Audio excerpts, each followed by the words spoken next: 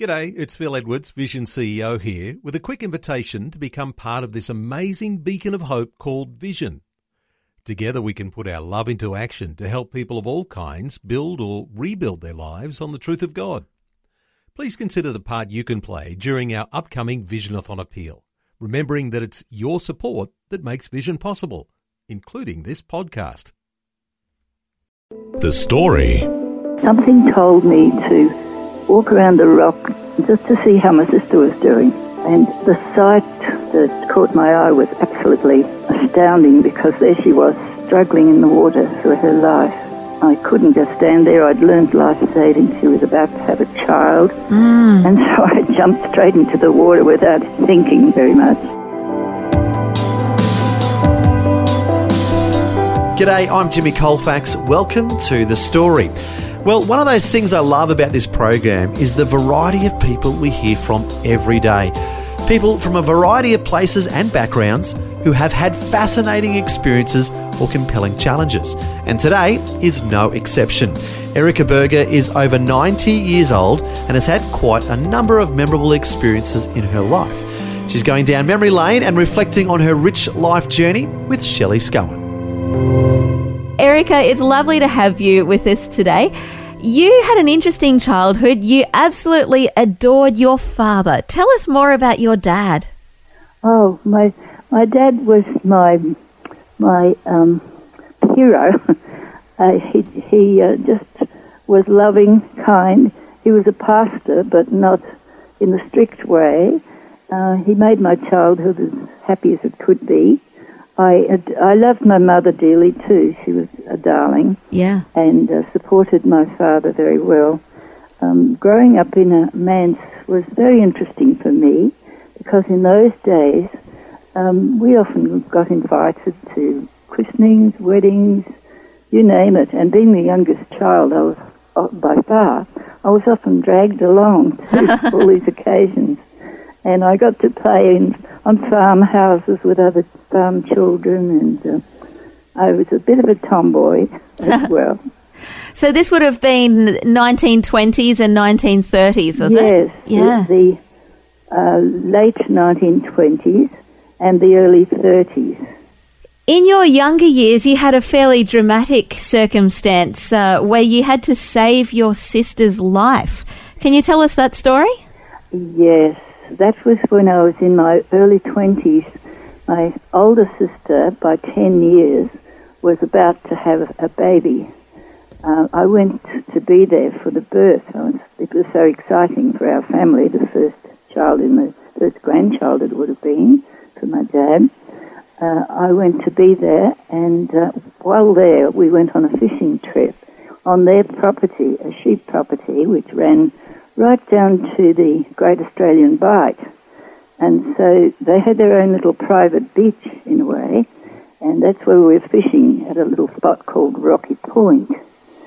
Now we were fishing away, my sister on one side of the rock and I on the other, while the husband was looking after some stray sheep on the property. And something told me to walk around the rock just to see how my sister was doing. And the sight that caught my eye was absolutely astounding, because there she was, struggling in the water for her life.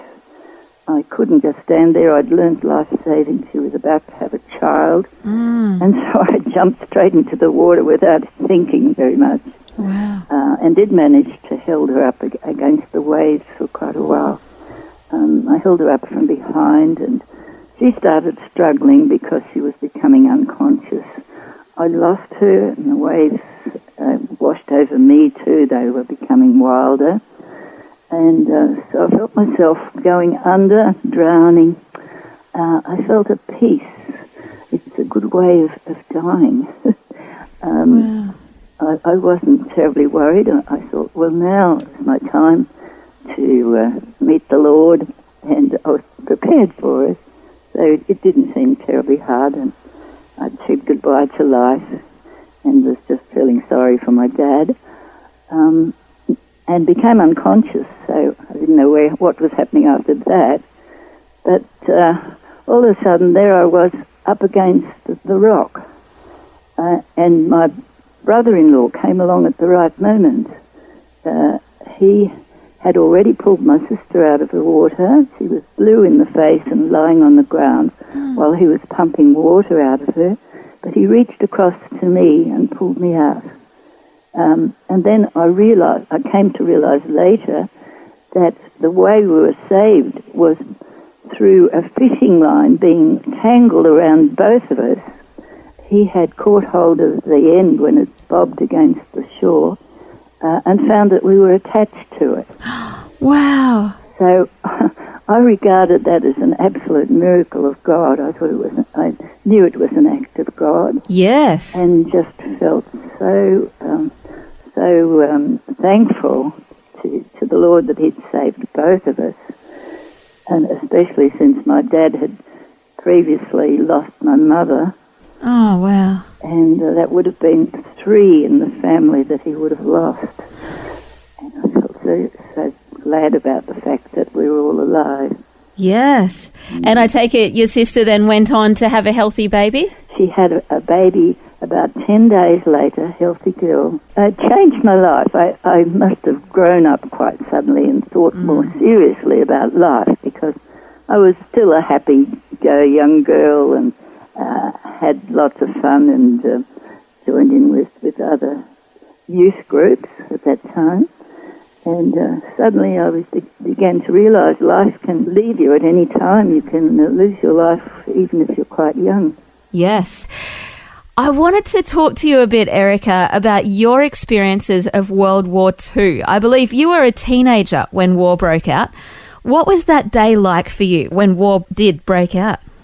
When war broke out, I was 19. And I remember we were all thunderstruck when it was announced that there was a war. England had entered the war. And we wondered what was going to happen, of course, and everybody got in touch with each other and were looking at each other. We didn't know what was going to happen, of course, for us. But men were being called up then, and young men also joined up for the experience, and because they wanted to fight for their country. A few of my friends joined up, and we had to say goodbye to them all, and were hoping and praying for them afterwards.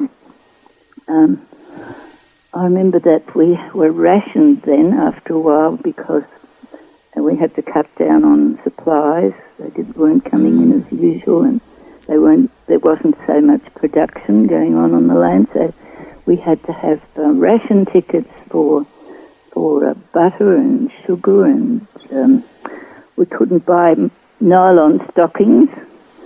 Later on, the American soldiers used to supply the young ladies with nylon stockings and chocolate. They were the two things that they enjoyed getting from the soldiers. I didn't meet too many because I was in a country school teaching at the time. Right. And so I was away from the main scene. But I remember that in the southern part of Victoria, Hamilton area, that we had to black out our windows at night, just cover them with black material. And so that had to be done every night, so the lights couldn't be seen by aeroplanes. I think there was a fair German population there, and they were even afraid that there might be some collaboration with some of the Germans, which wasn't the case, of course. So that we had to be particularly careful.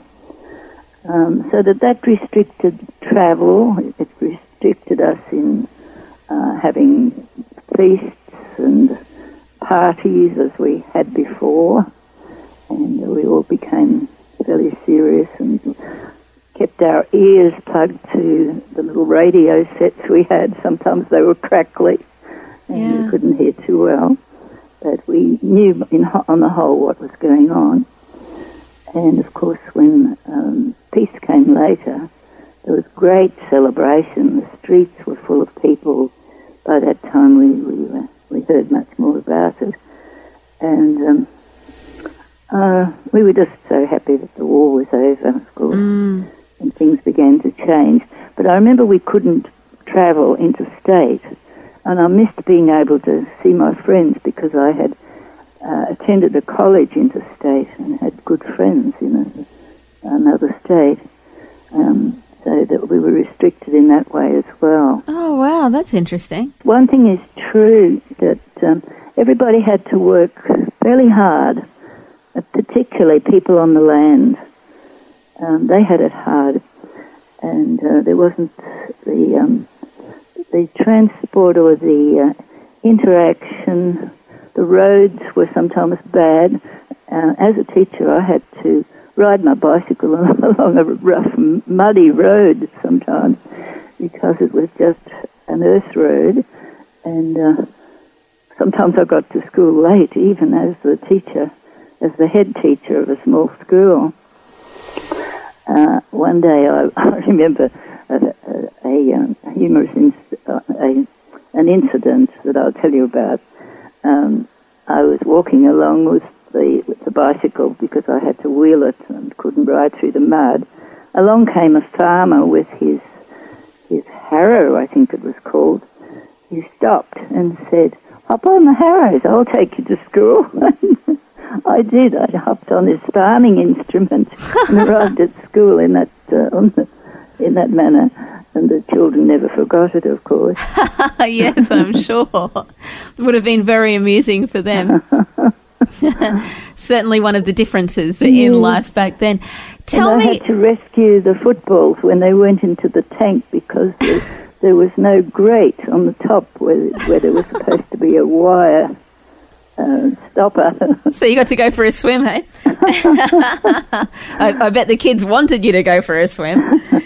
And then, of course, in the winter, being in southern part of Victoria, we had a fireplace, and I had to get a fire going so that we could get warm. So when we had the Bible story, it was a little Christian school. They were dotted around the farming areas in those days. We sat around the fire and had a Bible story before anything else.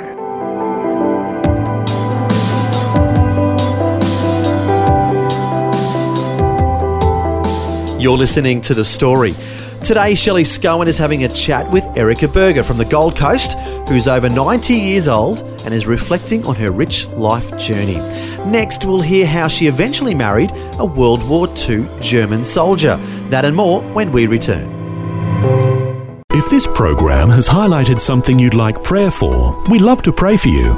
Call 1-800-PRAY-FOR-ME. That's 1-800-772-936. It's a free call. Or text 0401 132 888. Hi, I'm Jimmy Colfax, and this is The Story. Today, Shelley Scowen is having a chat with Erica Berger from the Gold Coast about life in decades gone by. The world has changed drastically in Erica's over 90 years on this planet, and next she'll share about how she met her future husband. Erica, I'm very curious about your love story here because what I know is that you married a World War II German soldier. How did that happen? How did you meet and how did you fall in love?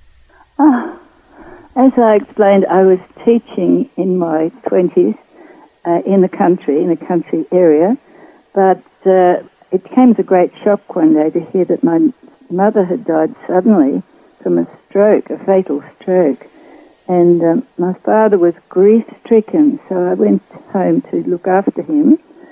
But during that time, a little later, the powers in charge took pity on him and thought he'd do well with a change.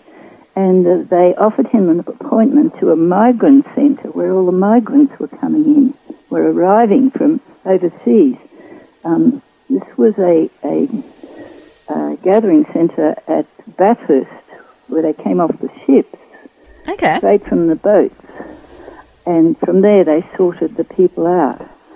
Now, my father was appointed as a chaplain in this migrant centre, and he asked me if I would come along with him. He said he wasn't keen to go alone. So I went and lived in the camp with him, in fairly good conditions. They looked after us as officers, and we had plenty of food and some of the European cooked food that we were getting used to, and found it quite an experience and a challenge. I was helping my dad a little in the Sunday school area and in visiting. There were 26 different nationalities, and many of the Latvians, Lithuanians, and Polish and Germans were Lutheran, which was our denomination. Came into the camp, so they were visited and looked up. But suddenly my father became ill, and a few nights later he died from a sudden heart attack. Oh, wow. So I was left alone, totally alone, my family far away in South Australia, my sisters, older sisters, and I had no home to go to, so I was totally at a loss.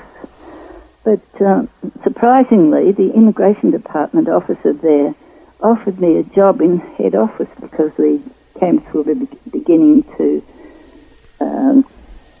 deplete. People were getting jobs from there and moving on. And I was offered a job either in Melbourne or Sydney in the head office because I could speak some German as well, and that helped. And so I took the job in Melbourne, having friends in Victoria, of course, and worked in the office, the head office of the Immigration Department, in the welfare section, helping to the people with their English and with their problems. Mm-hmm. They came in with various problems, as you can imagine. And there was a lot of help being given, voluntary help from lawyers and doctors at that time. It was wonderful to see how they were helping all these newcomers. I attended the church in Melbourne, and my husband and some of his friends were there on a visit. In fact, my husband went there just to meet his friends there, and they were standing outside the church. Now, my dream had been, years ago, even as a child, a handsome prince, how romantic young girls are. And I was fairly romantic. I dreamt of a tall, handsome, blonde, blue-eyed foreigner. Wow. Meeting up with me. Now, this young man was like that, and I passed him. They were in a group. I passed him when coming out of the church. I waved to them and walked past. Next thing I knew, he was at the tram stop where I was, and came and sat next to me on the tram. And that's how we met. Wow. And, we had quite a bit in common, actually, with son. He was working as he'd trained as an engineer in Germany, but there was no job for him. So he'd come out with a group of ex-students that he knew, just to have a look at Australia. They came out alone. The others went on to Canada. They weren't too pleased with the situation because they'd arrived at Fremantle and weren't very impressed with Australia from there. Yeah. And later they found they'd have to do very ordinary jobs. Same for my husband. He worked as a draftsman in an office. He was fortunate enough to get that sort of work. Mm-hmm. But, later on, he was able to work as an engineer and was fortunate enough to get a job on the Gold Coast. It was his ambition to come to a warmer climate. We had a little coughing boy who was born too early, and we were told by the doctor at that time a warmer climate would be better. So we came up to the Gold Coast, and he was fortunate enough to get a job out of 57 applicants to the Gold Coast Engineers Department. Wow, so God had it all worked out for you. Yes, I believe God was behind it all because my young boys at that time just loved being here near the beach, and it was a great delight for me to be near the beach because I'd grown up very far away from it and always hoped for being closer to the beach. Yeah. And it had all happened for us. And I've been very happy here. I've had good friends, and my family is very close and supportive, even though they're in different areas. Erica, it's just lovely to chat to you. Time has gotten the better of us this morning. I could keep chatting to you all day, I think. It's just fascinating to hear how life was in times gone by. I think certainly for us younger generation, it's nice for us to get an appreciation for people that have gone before, the challenges, the many challenges that you have faced, and also the joys and the whimsy of some of these times gone past as well. Thank you so much for sharing just a tiny snippet of your story today, Erica. It's been lovely. Right. Can I just say that my goal now is to firmly set my eyes on heavenly glory whilst at the same time enjoying these present blessings. And thank you for allowing me to be able to speak and tell of my life. What a lovely way to put it as well. The goal is set on that heavenly glory while still being focused on your mission here on earth. Absolutely lovely. Thank you so much, Erica. Thank you too. That was Shelley Scowen chatting with Erica Berger from the Gold Coast, who's over 90 years old and, as we heard, has lived a rich and fulfilling life. But, as we also heard, her mission is not yet complete. Several Bible verses came to mind when she mentioned about heavenly glory. In Psalms it says, "In your presence, Lord, there is fullness of joy. At your right hand are pleasures forevermore." And Jesus said, "Do not let your hearts be troubled. My Father's house has many rooms. I am going there to prepare a place for you." Well, thanks so much for joining us today to hear Erica's life journey. I'm Jimmy Colfax, encouraging you to share your story with someone today. Next time on The Story. I didn't know about the award. We didn't know he'd been nominated or anything else. So it came effectively out of the blue. So it was very exciting. Paul has worked so hard and tirelessly, and for any of these awards, it didn't happen overnight. You know, there were bumps in the road, there were very tough spots and so on. But one of the things, his passion and drive never waned. In 2018, Paul Beaver from Melbourne was one of 15 people awarded the Gusi Peace Prize in the capital of the Philippines, Manila. The Gusi Peace Prize is Asia's foremost awarding organisation and is considered the Nobel Peace Prize of Asia. Paul and his wife Lee will share the long journey that led up to receiving this prestigious award next time. The Story. Just another way Vision is connecting faith to life.